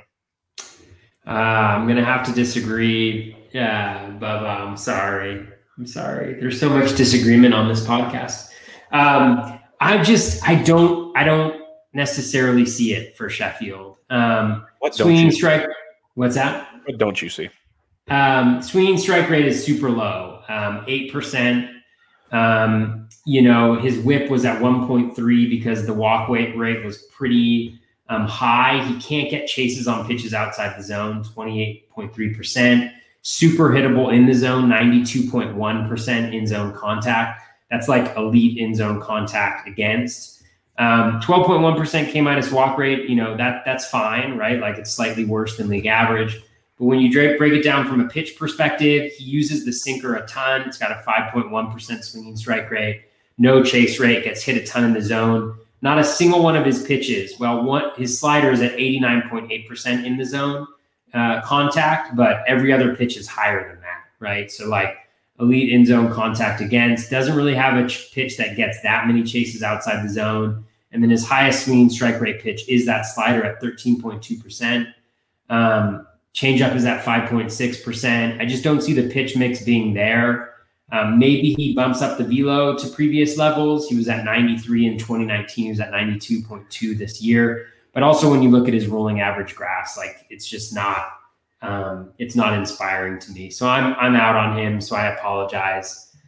I'm sorry. You don't have to apologize. You got your guys. I got my guys. So there's nothing wrong with that at all. That's why I do other podcasts. No, I'm just kidding. But no, I love the slider. And it's something that the reason I love Sheffield is again, we're talking draft price here. We're not talking about an ace. Totally. And B, he's been improving each step along the way. Like when he was with the Yankees, he was horrific. He comes over to Seattle. The end of that season was not great. This last year had some roller coasters, but the last month of the season pitched very, very well. And his pitch mix changed even more in the last month or so. That's what I was reading about. As the season went on, he kept making more adjustments and becoming a different pitcher as the season went on. So it's hard for me to look at an entire season of stats knowing he was a different pitcher at the end than he was at the beginning. And that's where it's challenging. And yes, even when I look at just his September stats alone, there's still some lot to be desired. Like strikeout rate's not high, still walking too many guys. Walks have been a big issue for him, period. That's always been an issue with Justice Sheffield. But the ground ball rate over the last month is 57%. Keeps the ball in the ballpark, which I like quite a bit. A BABIP at 3.29, and he still was able to have a 2.16 ERA. I'll take my chances there. I think there's still so much more to like. And the strikeout rate actually would have been good. His last start, he only struck out one guy. It was 5 or more in the 3 previous in September. So if he throws 5 Ks in that one, then we're talking about a much different guy. He was going deeper into games as well towards the end of the year. So I like the improvements he made as the season went on. We're talking about a kid. Yes, a kid. He's 24 years old. He'll be 25 in May. So I'm a big fan of what he's done improvement-wise. When it comes to draft day, he's going to pick 290. Like, you got Kwang Hung Kim, you got Dane Dunning, who I don't mind, like Nate Pearson, Jake Odorizzi, who still doesn't sign anywhere, Domingo Herman, who knows if he's even going to pitch, Michael Kopech. I will take my chance on Justice Sheffield. So this is a guy I have in a lot of places, and I will continue to have him in a lot of places that pick 290 in drafts. So that's me. So we'll go that route. Nicholas Sakic, he asks, and this is your buddy, validate my Joe Ryan shares same way you did with Wilmer Flores last year. Honestly, Nick, and I apologize for this, but I had to Fangraphs Joe Ryan. I'm literally doing that right now because I have no idea. Just to figure out who you were talking about, which is not a criticism of the question, because Nick has I think probably a more in-depth knowledge of the player pool than I do. But when I looked, I mean, it's super interesting. So for folks who aren't familiar with Joe Ryan, the Ks per nine is off the charts. 24 in 13 innings in AA in 2019, 112 in 82 in 2019, 47 in 27 in 2019. So in 3 stops, in 2019, in about 120 innings, he had close to over 180 strikeouts. So that's phenomenal. That's great. I haven't heard anything about what his role with the Rays could be, but he's the type of guy where he was in AA in 2019 and pitched really well there. Then you have 2020 where he's working with the Rays in the development squad. So he's AA, AAA. So maybe he makes that leap up there. And it looks like he was a starter. And he was absolutely dominant. So I'm not a prospect guy, but it seems like you may be onto something there. So I hope that is validation for your Joe Ryan picks. I will undoubtedly draft him in my DC that I'm in currently. Yeah, I saw that too, and I had to look him up because I couldn't figure what he was talking about. But it's just the Rays, and so maybe he gets a start. Maybe he's an opener. Maybe he's the guy that does the 1 or 2 innings to open, because he was a starter, like you said, in the minors. But still, if you look at total innings wise, how much is he going to go in the Rays format? That's the question I have there. So he might get a run this year. I have just never heard him mentioned at all. So I have no idea when he'll get used, but it's an interesting, if he's on him, he knows what he's talking about. So it's worth keeping an eye on, that's for sure. Yeah. Todd White. Oh yeah. I was just going to say, you should hop on and read Eric Logenhagen's, profile on him from 2020. So I'll do that at the end of this show. Todd Whitestone asks, hey, Toby, if you have time, can you compare the 3 or 4 most important stats and where you got them for 3 starting pitchers going close in ADP? I suggest these guys currently going approximately in the 9th, 10th round: Alcantara, Morton, Montas. So what stats do you use to compare the 3 basically to help you make your decision? So essentially what I would do, I think I've shown it a few times on this episode, but what I'd essentially do is I want to establish kind of based on league average, where exactly do they fall in terms of walks and strikeout rates. So with the example of Sandy Alcantara, I'll get in there and I'll say, okay, 22.7% K rate, 8.7% walk rate. So he's around league average on both of those metrics. His K minus walk rate, not surprisingly, is right around league average as well. Swinging strike rate is right around league average. When I look at the first pitch strike zone and O swing combination, that seems about about league average. So the walk rate seems to check out there. I would check out his CSW as well and his percent of pitches that are balls, just to get a general sense of whether the K and the walk rate were lined up. And then I would, then based on that, just give a sense of whether what he did in this previous season was earned. And then do I feel like the predicted metrics that are there are, seem like they line up. And then I dive into the pitch mix a little bit, and take a look and kind of see what it is. And so with Alcantara, I'd say okay, sinker and 4-seam are all right. They're not necessarily great pitches from a skills perspective. Slider's okay, but then the changeup is a really good pitch. So then I'd take a look at the rolling average graphs just to see like what has been happening to him recently. Like what does the potential look like for what he might be able to do? There are so many factors though. I mean, like with the guys that you mentioned, it's like Alcantara, he hasn't really been injured, right? He missed time because of COVID, but he's never really been injured. Whereas with Morton, I have injury concerns, right? And so when I look at age in general and age, right? And I look at his 2020 and I kind of have to be like, do I just toss this out because he was clearly injured and the velo was down? Or like, what exactly do I do with that? And then the third guy was Frankie Montas. And I do something similar where I just kind of look at K- walk rate, try to establish like whether that seems legitimate based on the skills, take a look at the repertoire to look at maybe a little bit of upside, look at the rolling average graphs to see maybe he was doing something different towards the end of the year that maybe would have benefited him a little bit. Like with Montas, I'd be like, man, that the drop in the splitter usage concerns me a little bit. Was that injury driven? Was that right? So you kind of have the skill components, but there's also this narrative piece where you have to figure out what I'm essentially trying to establish is what has this guy done in the past? Was it quote unquote earned or not in my own belief? How does it compare to league average? And then what does that tell me about, where he is compared to league average and what he might be able to do in the future compared to what he has done in the present, sort of. I don't know if that explains it really well.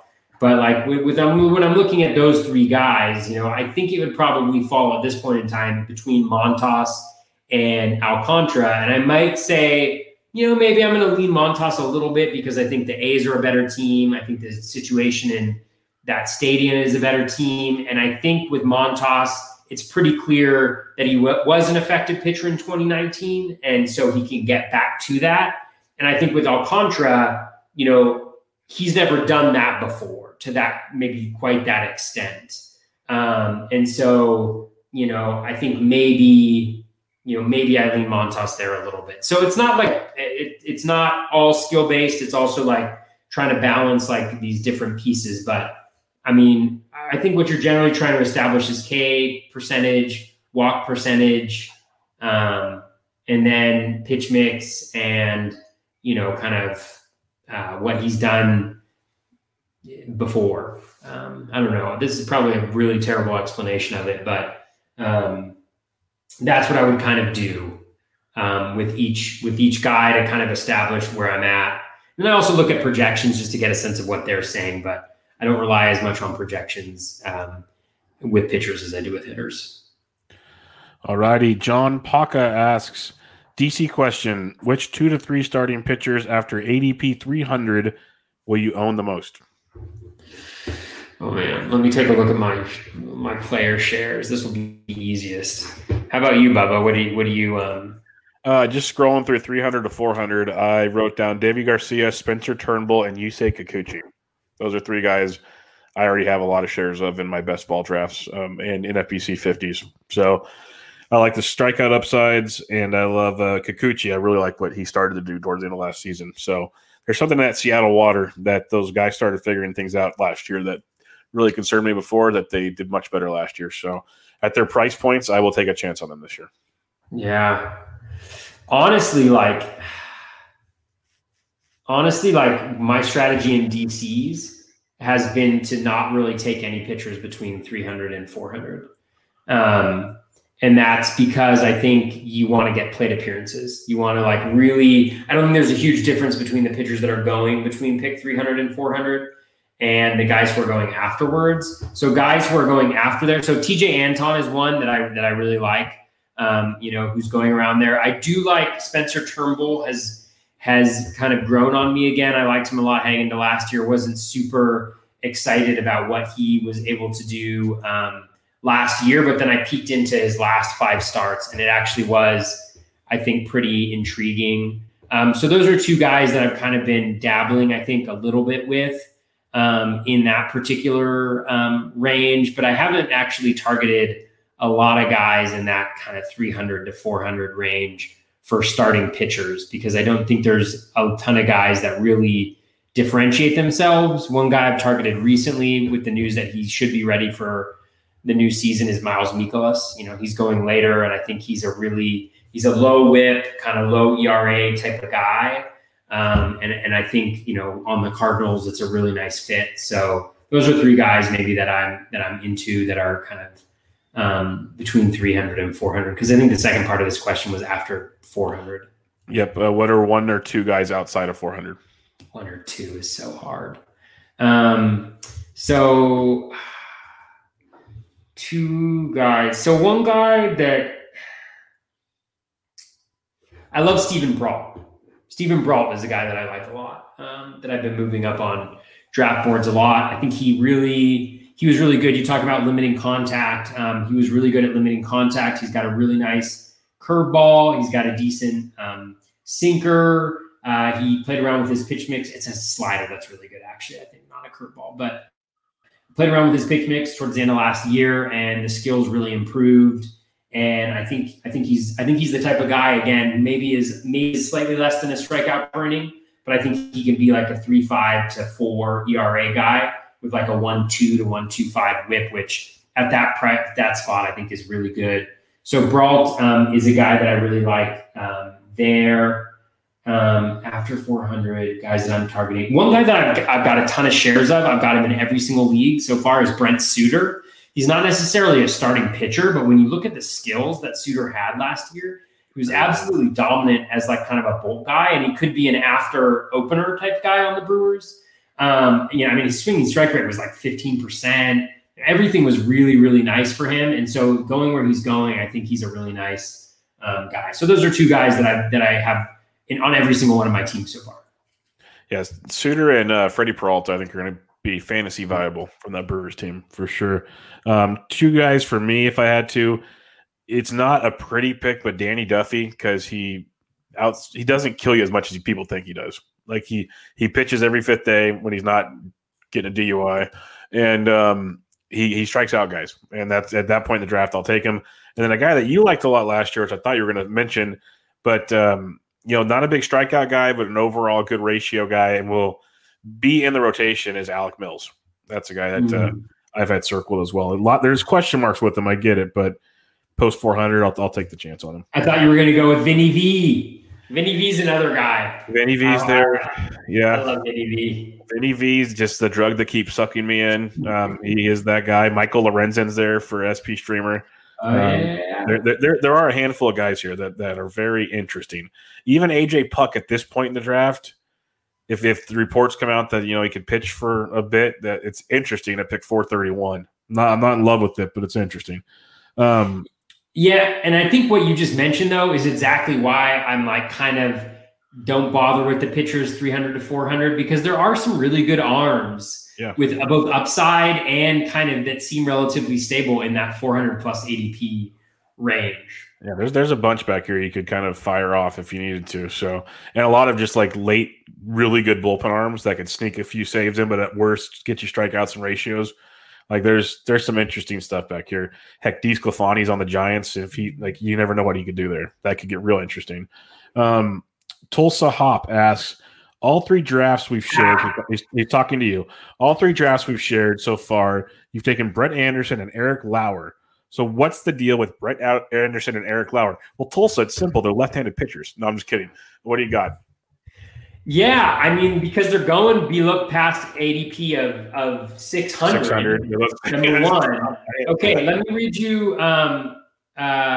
So Brett Anderson last year. I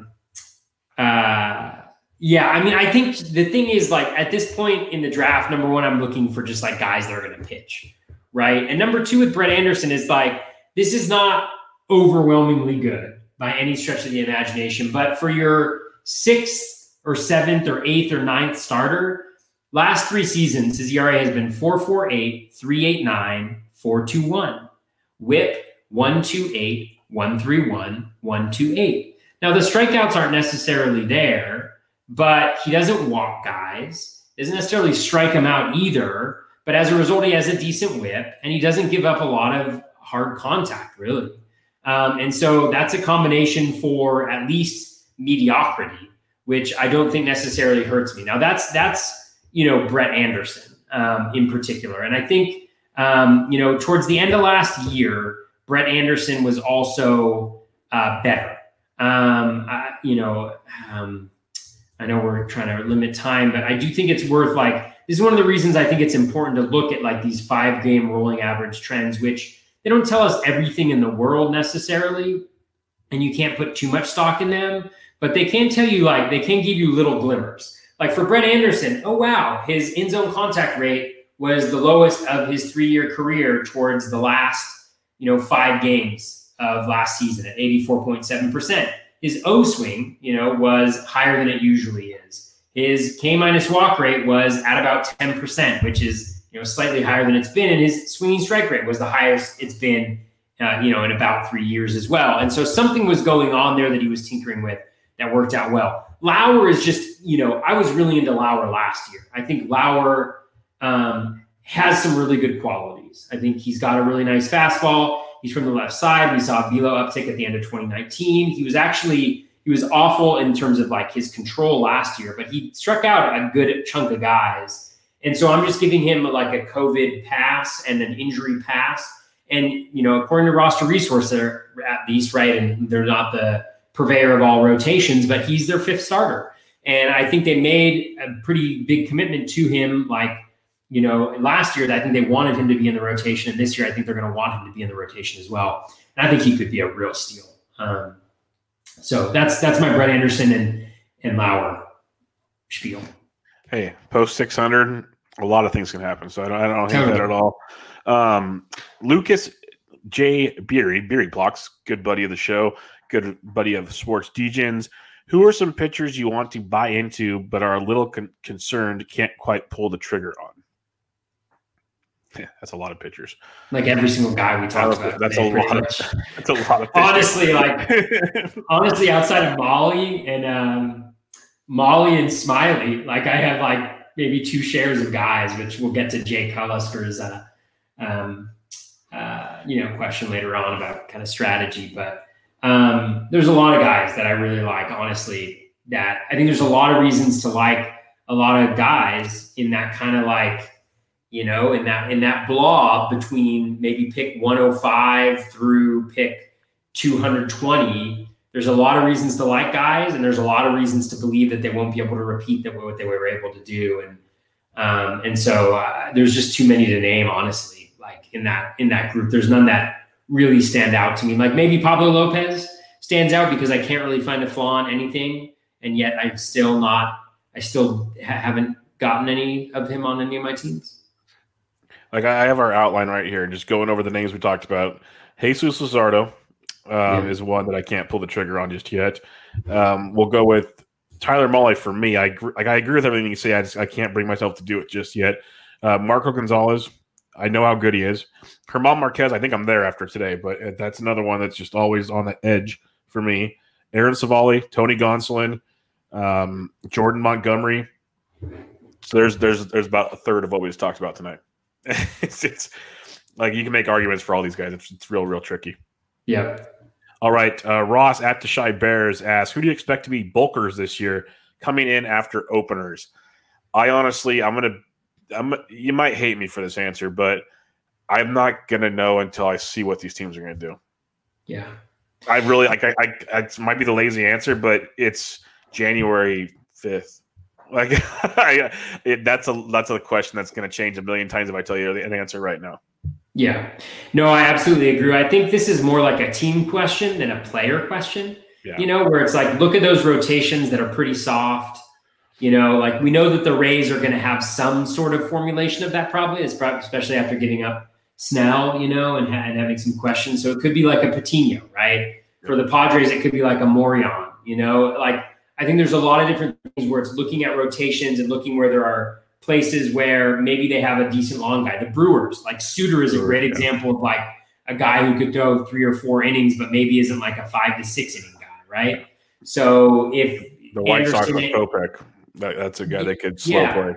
I think there's a lot of things. So I would say look at those rotation spots, and that's why it's so difficult to say is because they could get filled, right? Like the Rays could go out and sign Garrett Richards tomorrow, and then all of a sudden, they don't have as many holes as they had, right? So, there's it's much more like a team focused thing than a player focused thing, I think. Yeah. Ben Ted asks, who is this year's Plesac? Last year I took him literally in the last round of my qualifier. So who's like a late round guy? So not a DC guy, let's limit it to top 400 pick. Who's a late round guy that you think could turn into an elite pitcher that helps kind of save the day? Oh man, I think.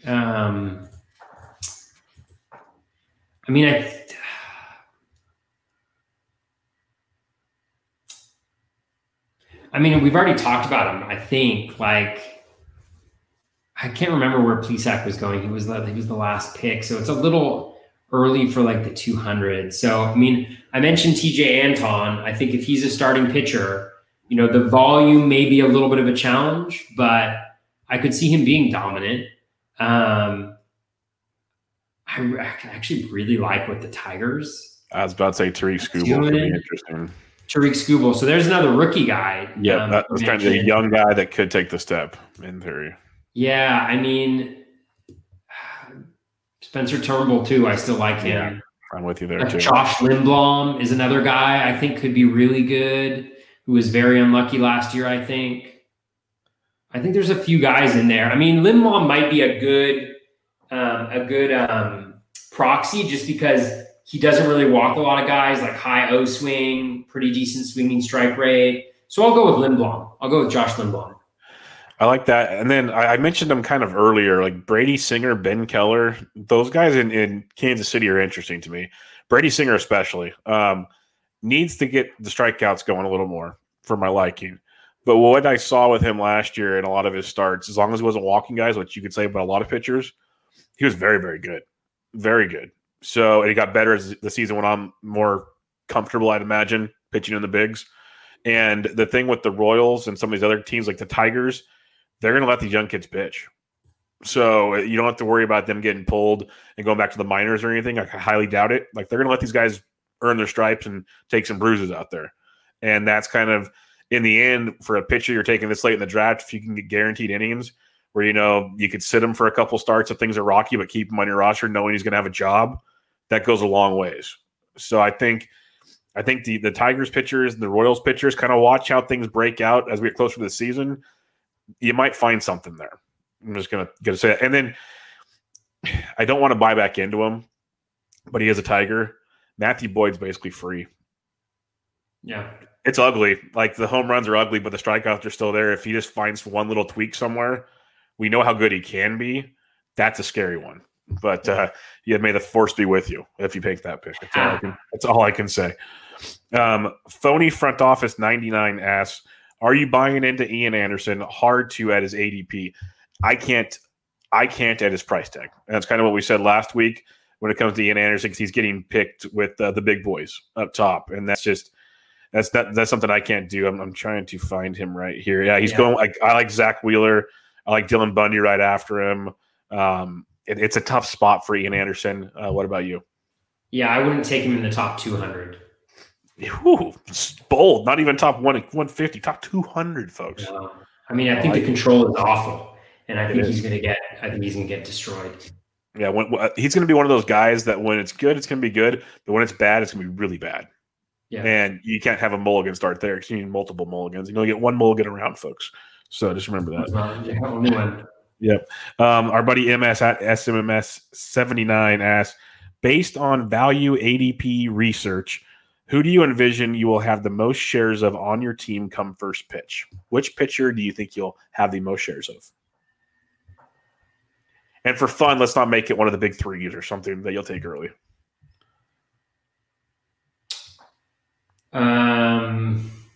Based on early ADP.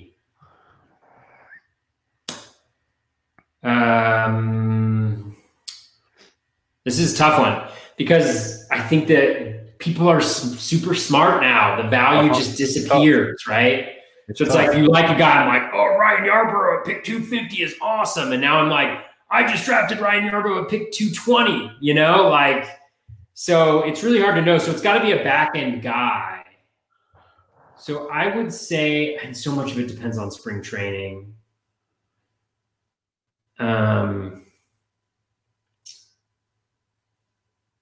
Eric Lauer is what I'm going to say. I'm going to say we'll have the most shares of Eric Lauer. Okay, I'm going to cheat and give a couple names here, but if I'm staying like in the 200, like in a regular draft format, not a deep league, two guys that I find myself targeting a lot if I don't get jumped on them, just because I think where they're getting drafted, they could produce higher, is Michael Pineda at 221 and Nate Eovaldi at 233. And I'm really angry with all the Nate Eovaldi tweets these days because I had him last year in multiple leagues and I loved him. Now everyone's catching on. It's annoying me because I'm one of those people. I'm sorry. No, everyone. Hey, it's good people find the good pitchers finally, but he was going as low as 262, now as high as 204. That's going to keep climbing. So I'm going to start losing out on Eovaldi. So what I have of him now might be about all I get of him. But you mentioned it with Lauer and company. A guy that I have taken a lot in my deeper drafts is Freddie Peralta.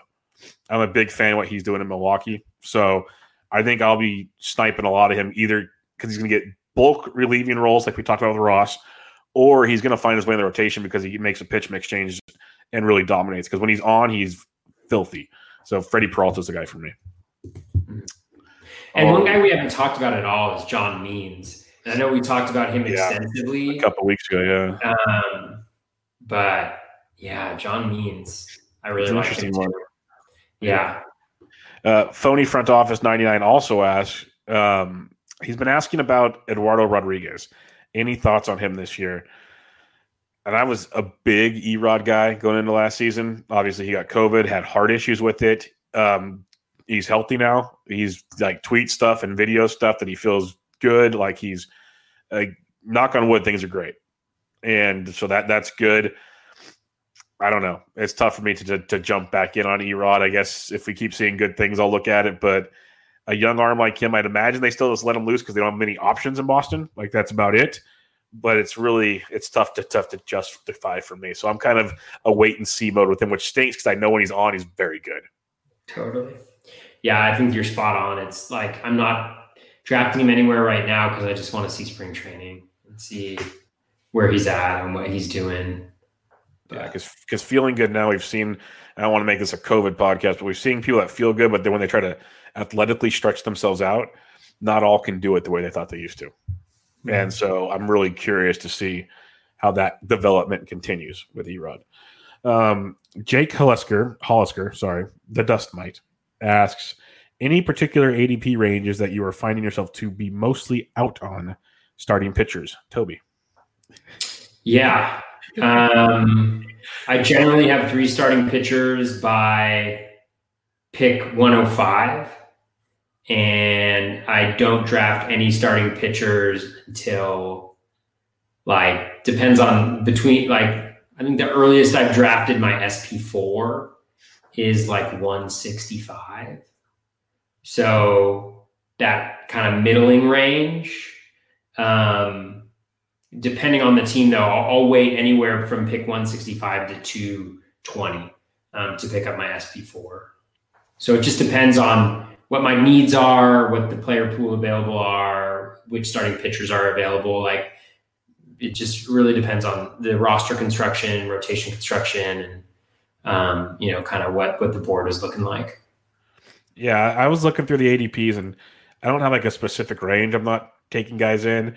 I'm just not as ambitious, I guess, after pick 100. I'm kind of like you. I usually have 3 guys within the first 5 rounds, 3 starting pitchers that I like, which makes me feel comfortable to kind of wait until, if a certain guy I like that we've talked about tonight, he falls to where I'm like, okay, I'll take him. But I'm not reaching like I might have been reaching in the first 100 picks to make sure I get 3 guys I like. But I'm also not making a point to wait either. So it's kind of a cop-out. I'm not specifically having a spot like you where you're taking bats. I'll kind of fluctuate back and forth because I think there's certain hitting positions that are so deep that I can make things just wait on. But I'd rather have some pitching because, as you could find out from listening to this episode, and if you just go deeper in the player pool, the pitching pool can be deep, according to some, but it is a rough grind.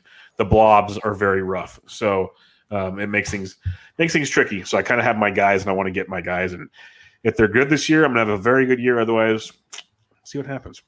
Well, and what's going to be interesting, too, is that it's going to change because right now I'm not drafting any relief pitchers before pick 200, pretty much. Maybe 180, 85, 185, and I don't think that's a sustainable strategy probably. So as we get closer to the real drafts, those guys will push up, and something's got to move, whether it's hitters or the starting pitchers that are going in that range right now.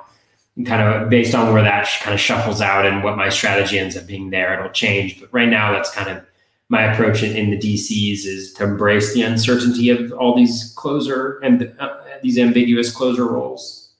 Yeah, the closer roles are weird because if you just wait and want to roll the dice, there are so many closers going like 275 later, like so many. That you're going to say, you know what? I'm going to plant my flag and hope these guys get it. That's just where it's going to go. Hold steady / stay positive asks, while roster construction would probably play a part, rank these 4 pitchers in order of preference. Your boy TJ Antone, Spencer Turnbull, Domingo Germán, and Freddie Peralta. Man, I didn't even know these were the guys we were talking about tonight. So, how would you rank those 4 guys in your preference? Turnbull, Anton, Peralta, Germán. Yeah, I go Turnbull, Peralta, Anton, Germán, but I have nothing against TJ Antone. I really like what I saw. I have a hunch, like you like him a lot, and there's some other guys that are pretty sharp that like him. I have a feeling his price is going to climb if there's any slight bit of news that it's going to get real interesting there. So get your shares now before that changes as well. That's going to be fun. The next question we have is we got about 5 more to go. Our buddy Dave Petroziello asked, Justice Sheffield seems to be a big topic. Bubba likes him a lot. And if you remember, I was on him last year. My problem is the swinging strikes aren't there. Can there be more of them somehow? Yeah, we kind of hit on this. The swinging strike sucks. Toby pointed that out, and it's very valid. I think there's more there. It's just he has to continue to develop the pitcher that he slowly became towards the end. If that development continues, which I think it will, and it seems like Dave thinks it will, I think the swinging strikes will obviously be there. That's kind of where I stand, but it's I get it if you don't want to go to him. I get it. All right. Richard Sands asks, in a draft champions where so many people are already drafting teams, how do you like to build your starting pitching? How many starters do you want? And since you can only start 9 at most at a time, but probably much less if you want saves, how valuable are guys after pick 400? So this is for you, Toby. So it depends where I am and what the pitchers are, but I generally have it just depends. It depends on which aces I'm able to get. And it'll depend on ADP, but I generally want to have 3 starting pitchers by pick like 105-ish, which isn't necessarily specific to pick 105, but I think like kind of the Bundy Greinke place is the last place that I want to get my SP3 from. And then I've generally got like 2 aces. So it's like, I've generally got 2 guys that I would consider aces. So, And then I oftentimes will have those 3 and then I'll draft hitters for the next 10 rounds and then start taking starting pitchers and, like around pick 220 or 200 or something like that.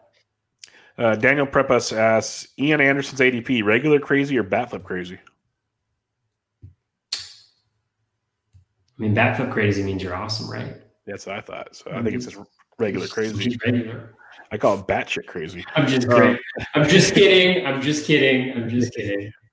And then he also asked, it's interesting to see how right about where he goes with Bundy is where the ranges start to expand. I'm guessing you think those 2 are inflated versus others. Right below them, Gossman, Luzardo, Paddock, but would love to hear you guys discuss those values around pick 31 and 35. We did that for you, Daniel, so you're good to go in that respect. Mm-hmm. Last question we have here from Jay Tazawa. What's the deal on Montas? We hit on this earlier. So do we give him a 2020 mulligan, assuming injured? Those 96-inning pitch in 2019 sure look like an outlier. I'm giving him the mulligan. Toby's getting more interested, but not fully there yet, right? Bubba's giving him the mulligan. Yes. I'm mulling it over. All right? Boom. Look Can at we that. End on that, Bubba? We are. That's the last question. That was we're 1 hour and 48 minutes into this podcast, and we're still dropping bombs like that. I mean, that was hot. That was professional. That was well done. That was professional thinking. I appreciate it. Yes, that was well done. I almost just want to close the thing down after that, but we will. Yeah, we will say our last goodbye. episode of the podcast, people. I hope you enjoyed that. First episode of 2021. There you go. So final thoughts. SP is quite a position like usual, but it's we know it's going early in drafts. We know it feels pretty top heavy and then gets really murky. Anything you're doing differently this year? Yeah, I mean, I think I'm much more focused towards the top half. I think I want to get 3 really good pitchers, and I know our buddy Rob Silver tweeted out it seems like everybody wants to get 3 starting pitchers in the first 5 rounds or whatever it is, but it kind of is impossible if everybody is literally drafting 3. There's a value question there, and I really think it's got to be very top heavy, right? You got to get. For me, I want to get 2 of the arms that I really believe in. And then I want to get a 3rd that I feel pretty comfortable with. And then I kind of just want to take a break until I can go after some of my guys who are going later on in drafts, because I don't think there's a huge difference between the guys going at pick 110 and the guys who are going at pick 200.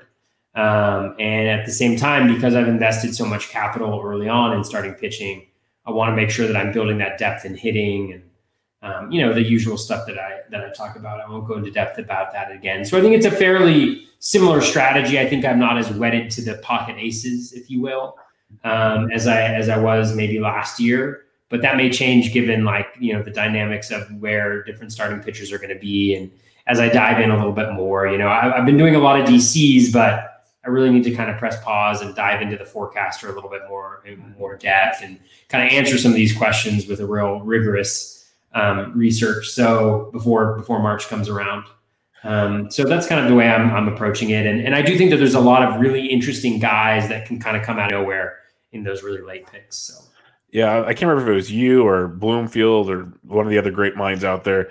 I think the full house approach is essentially the 3 in the first 5. Is very popular and for good reasons. We're all trying it for good reasons.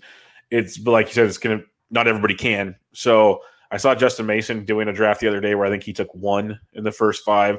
I think one of my best balls are NFBC 50s coming up. I might try that approach and see how it works. I'm in that same draft as Justin is. Okay, there you go. And it's an interesting start he has. I'm really curious to see how the pitching comes together, because that's just my biggest concern. It's not that I don't know the player pool. I'm very confident and I know the player pool. I just know the player pool, and that part of the pool is very not fun. It's very inconsistent. You might hit a couple of good ones, but there's a lot of landmines out there too. Compared, not that the guys can't get hurt or whatever in the top, but you know what I'm trying to say. It's definitely not the same situation where I can go get my 4th outfielder somewhere instead of my 6th pitcher and feel a lot better about life. So that's where it's tricky right now. But with that being said, we'll wrap up our starting pitching preview part 2. Be back with you guys next week. I believe doing relief pitchers, or maybe we'll do something different because relief pitchers is such a disaster right now.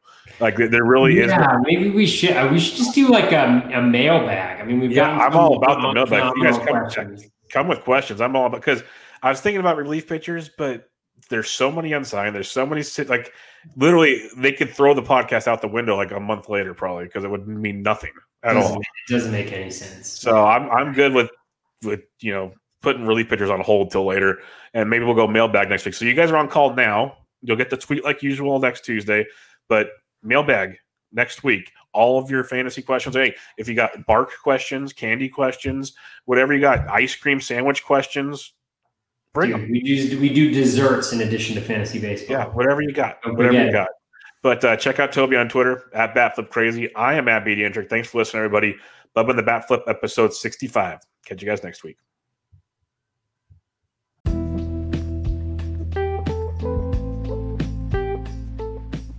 That is going to wrap us up for episode 161 of the Bat Flip Crazy podcast. Thank you so much who submitted questions, so much for sending them.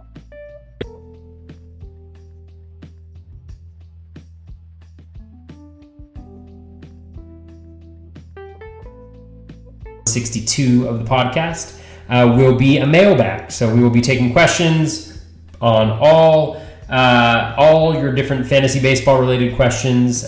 Send them in. Should be a lot of fun. Thank you so much again for listening. Best of luck with all of your fantasy baseball research, your fantasy baseball drafts if you already started them. Take care and be kind to one another.